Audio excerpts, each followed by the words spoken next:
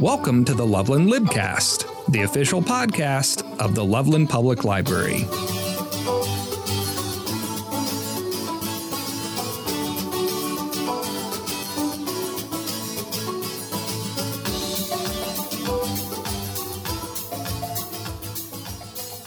Learn how to make a sourdough starter, basic breads, as well as other innovative baked goods from start to finish with Bryan Ford, Instagram star @Artisan Bryan, and host of the Artisan's Kitchen on Chip and Joanna Gaines' Magnolia Network.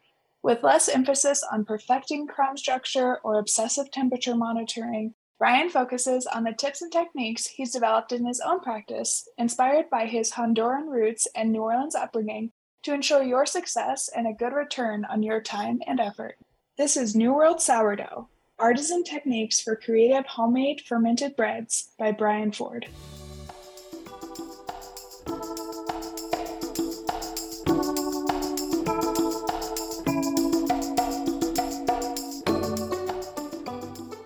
Joining me today for this episode of the LOVEland Libcast Cookbook Group Edition, I have, of course, as always, my wonderful co-host, Ashley Reger, food writer for Westward and recipe developer. Ashley, thank you for coming back to the LOVEland Libcast. Thanks. It's always a joy to be here. I always feel the same, too. And we are very excited because we have a guest for this March cookbook episode. We are excited to welcome to the show Amber Porter, bread baker from Ginger and Baker in Fort Collins. Amber, thank you so much for joining the LOVEland Libcast. Yeah, thank you for having me. I'm super excited to be here and to be a part of this, so thank you. Yeah, you're welcome. Thanks for joining us. So cool that we have a regional bread baker with us to talk about our March cookbook, which is New World Sourdough by Bryan Ford. So that's what we're going to talk about today. Of course, those recipe kits, which we'll get into what those are. They're sourdough starters, which is very exciting. Will be out on March 9th. But first, we'd like to get to know our guest a little bit. So Amber, I wanted to start with this question. Where are you originally from, and for how long have you been in Fort Collins? Yeah, so I'm originally from Pagosa Springs, Colorado. Did primarily grow up in Southern California, and I moved back to Pagosa around 5 or 6 years ago. And as of this month, I've been in Fort Collins for a year. All right. I'm from Durango, so I know Pagosa very well. I have a shirt. I don't know if this place exists anymore, but there's a coffee place called Two Chicks and a Hippie. Oh my gosh, yes, it's totally still there. All right. That was a fun place to stop by, and yeah, the shirt is one of my favorites. Oh, cool. Oh my gosh, nice.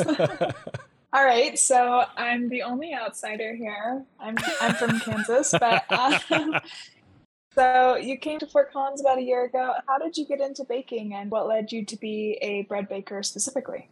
So when I was back in Pagosa Springs, I ended up working at a bakery, Pagosa Baking Company, and I was a line cook there, actually. And we had a bread baker named Ruth, and she was just like such a sweet, genuine lady. And she ended up just like kind of taking me in, and I apprenticed under her for about a year. That's how I got started in it. And she really showed me the ropes. And after that, I kind of always knew that I wanted to do bread. And then I moved to Fort Collins for more opportunities and to find another place where I could bake bread. So yeah, and then I found Ginger and Baker, and that was that. I've been there for almost a year now. That's so awesome. Cool. What exactly does your job entail? Is it early hours, getting the bread ready to go early? Or a lot of the times, bread bakers do work extremely early hours. I am super fortunate to work a really good shift. It's 11 to 7, so it's nothing crazy. And then at the other bakery I worked at, we did 2 to 10 o'clock, so that was a later shift as well. I'm not really an early morning person, so definitely fits with my schedule. Yeah. Oh my gosh, that's perfect. You found the baking job in the world. You can kind of be a night out or a normal person hours. So yeah, and then so really what my job entails is just I take care and maintenance the starter, the sour mother, and then I bake about 3 to 4 different breads a day. And then, I'll package those up and slice them and bag them. And we freeze those for the cafe to use for sandwiches or for the cash to use as like baguettes they use as crostinis, just things of that nature. And then I also bring fresh loaves of sourdough up daily to the front of the house. You mentioned something there that someone like me, I don't know anything about anything. No, I think that's why I'm a good partner in this podcast, because I'm coming out from a perspective of a novice and amateur. You mentioned a sour mother. Yeah, that's what makes sourdough. So yeah, it's got to be fed daily since we're baking with it every day. And then you can put it to bed, and that just takes a little nap. It gets inactive, and then when you're ready to feed it again, you take it out and it'll wake up and it'll become bubbly and frothy, and that's how you know when it's ready to use. So yeah. So this might come into play with our recipe kits, I'm guessing. Yeah, so as we'll talk about a little bit more later, we will have sourdough starters in the kits for the community. So can you talk a little bit more about how you care for a sourdough starter every day? And like, what do you feed it with? And how do you keep it active? Or if you're going to put it away for a little bit, how does that work? Yeah, definitely. So I feed it daily just because it's being used so much. But for home bakers, it can be maintained being fed once weekly even. And that really just involves feeding equal parts sour mother, flour, and water. You have to let it get active and bubbly before you feed it, and it has to become active and bubbly after you feed it. So it's almost like a little pet, you know? And they can be so complex and just so diverse, the microorganisms in it. And they actually do have, I don't know if you've heard of this, but it's called the Puerto Sourdough Library. And that is just a library, and they are about preserving the oldest and the rarest sourdough cultures and just preserving the biodiversity of them and studying them. They're just also complex, which is just so interesting, you know? No way. I've never heard of that library before. That is so cool. Yeah, definitely. I haven't either, and I'm a librarian, so maybe that could be my next career. Is I'll be a sourdough librarian specifically for sourdough starters. Yeah, cool. Yeah. So to expand a little bit on what Amber was saying, we'll obviously have the sourdough starters going out. We'll provide some resources, I believe, to people to maintain their sourdough starters. But as Amber said, your starter really becomes your own. Every person's sourdough starter is a little bit unique to their environment. Yeah, so like bacteria that flourishes in your house might be different than the bacteria that flourishes in mine. So everybody's sourdough starters taste a little bit unique. That's why people say that San Francisco sourdough is so delicious, because San Francisco has this great environment for a certain type of sourdough starter. You reminded me of this cool story. I don't know enough details to like really tell it well, but I listened to this podcast a couple of years ago, and they found this very, very old sourdough starter in an Egyptian like pot in a pyramid. And whoa! It was like like the founder of Xbox or something got his hands on it. And they were like, do not eat it. Yeah. And he was like, I'm definitely going to eat it. And so he made it again and found this like very, very old recipe and hand ground the grains and used heritage grains and all that, and made like a really old Egyptian sourdough recipe with Egyptian sourdough. Yeah. I love that. I've also heard people have fermented and like brewed beer from incredibly old like starters like that as well. That is so cool. Yeah. It's like so wild to think like this is the bacteria that people actually used I know, right? hundreds and hundreds of years ago. Yeah. So because you bake so much at work, probably don't bake a lot of at home. Like, is there anything that you really love to bake either at home or at work? So one of my top favorite breads to make is definitely a sourdough rosemary. For the smell of it when it bakes, it's like one of the best scents in the world to me. So I super love a rosemary bread. And then I bake some cakes as well for my birthday each year. So I do like that. Not too much baking going on at home. I do love to make baguettes at work. Just being able to, I don't know, kind of perfect the ears opening, if you've heard of the ears. Yeah. it's just a really cool process. 2 questions. Can you explain what the ears are? And my second question will be, what is your favorite type of birthday cake to make for yourself? Yeah. So the ears on a loaf are when you score the bread with a razor, that little slit, and when it goes into the oven, it's going to open up and it's going to lift. It just creates a really beautiful open curve to the bread. And favorite birthday cake? I think I've got to say I've had a couple birthday cakes with, it was a lemon cake with raspberry jam in the middle. So it had like lemon curd filling and raspberry jam. And I actually do a lot of jam making at the bakery as well. And that's one of my favorite things to do. So I'd have to say that. Yum, that sounds awesome. Yeah, it does. Well, thank you for allowing us to get to know you a little bit, Amber. And we are going to talk now about our March title, which is New World Sourdough by Bryan Ford. And Ashley, why did we choose this cookbook for this month? And who do you think it would appeal to? New World Sourdough has been in the public space for a couple of years now. It's a very well-regarded book. Bryan Ford has kind of an online presence as Artisan Bryan, and he has a kind of Latin, Honduran, and New Orleans upbringing or background that he really highlights in his recipes. So he has write-ups in his book about plantain sourdough or muffaletta rolls, which is a New Orleans like olive flavor profile. And so his recipes are they're not the typical country boule that we have always seen, although he does have recipes for that. He brings a little bit of a new light to it, and really it is New World Sourdough. It's a new take on what we can do with sourdough. All right. And Amber, we were talking a little bit beforehand. You were able to get your hands on a copy. Did you have any impressions that you wanted to add? Yeah, so like Ashley was saying, he definitely does bring a new light to sourdough.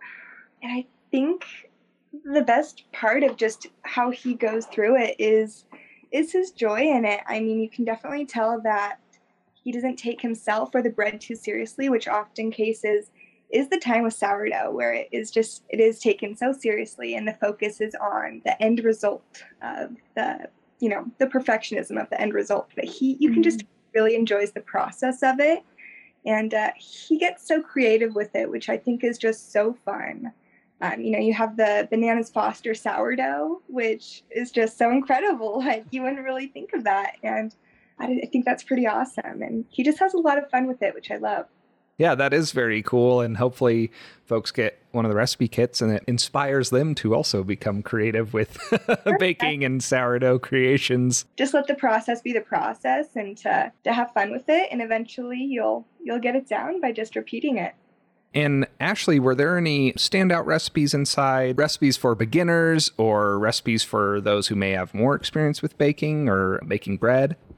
Yeah, so as I was looking earlier today to kind of pick out different skill levels of recipes, one that stood out for me that I think would be a really good entry level for beginners is and excuse my pronunciation here, pão de queijo. In Portuguese, I think that's just cheese bread. And that is kind of a product that we're seeing a lot now. You can find this Brazilian cheese bread in like the freezer aisle. There's a Denver company that sells it at farmers markets. But it's this delicious, like chewy, cheesy, little tiny bite that is made with tapioca flour, it's made out of cassava or tapioca. For a more experienced cook, I saw the whole grain pineapple cream beignets that look so good, but you get to make the bread. It's an enriched dough, which means it has egg and fat in it to make it super tender and fluffy, and then you fry your beignets, and then you make this like pineapple pastry cream that goes inside. So it's a little weekend project for people. Amber, you mentioned one recipe in there. Were there any others that stood out to you or you thought would be good for a baker on one end of the experience spectrum? There was, I think it was called a toasty, seedy sourdough bread. And that one looked really good. I just love like a multigrain or a bread with seeds, and that has that texture. So that was very interesting. There was also, I think it was a honey oat bread. That one seemed really good. Ashley, did you make the pecan praline monkey bread? I have not made that yet, but I noted it as something that looks delish. It sounds I would love awesome. to try it. The picture for it looks so good. It's like pulling away this yummy, spicy bite. The pretzel rolls also sound really good. I've been in like a pretzel burger bun mood lately, so Yeah. For those of you who are ready to start your sourdough journey that might lead you into some of these recipes that Amber and Ashley had mentioned, our recipe kits will be available on the second Thursday of the month on March 9th, and they will be those sourdough starter kits. And as Ashley mentioned, there'll be information in there as well to help you feed and care for your sourdough. I think this is going to be a big hit, as our recipe kits are always, and a great time of the year for folks to be baking and smelling delicious sourdough. Mm-hmm. I also wanted to ask you, Ashley and Amber, do you have any recommendations for other cookbooks, food writers, social media personalities, or anyone else who folks might want to look into either specifically for sourdough or baking bread? So the Fresh Loaf, it's a website. It's full of forums and discussions, mainly of like amateur bakers and bread enthusiasts. But it's really great for just discussions and especially troubleshooting bread.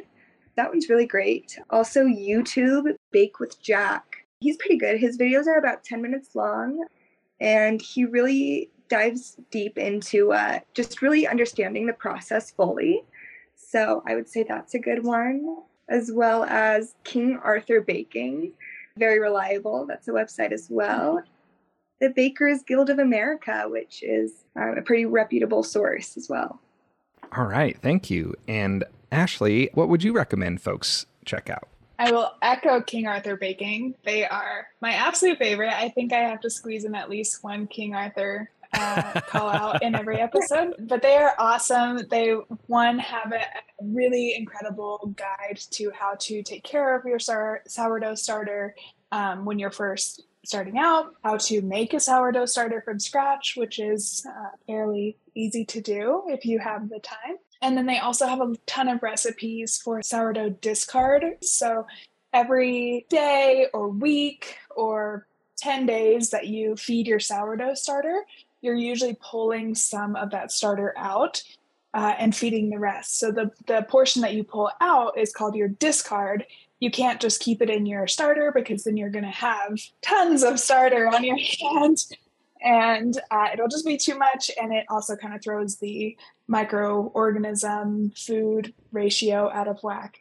So you take some discard out every time you feed it, and then you can actually use that discard in recipes, like all kinds of recipes. I love to make waffles with it.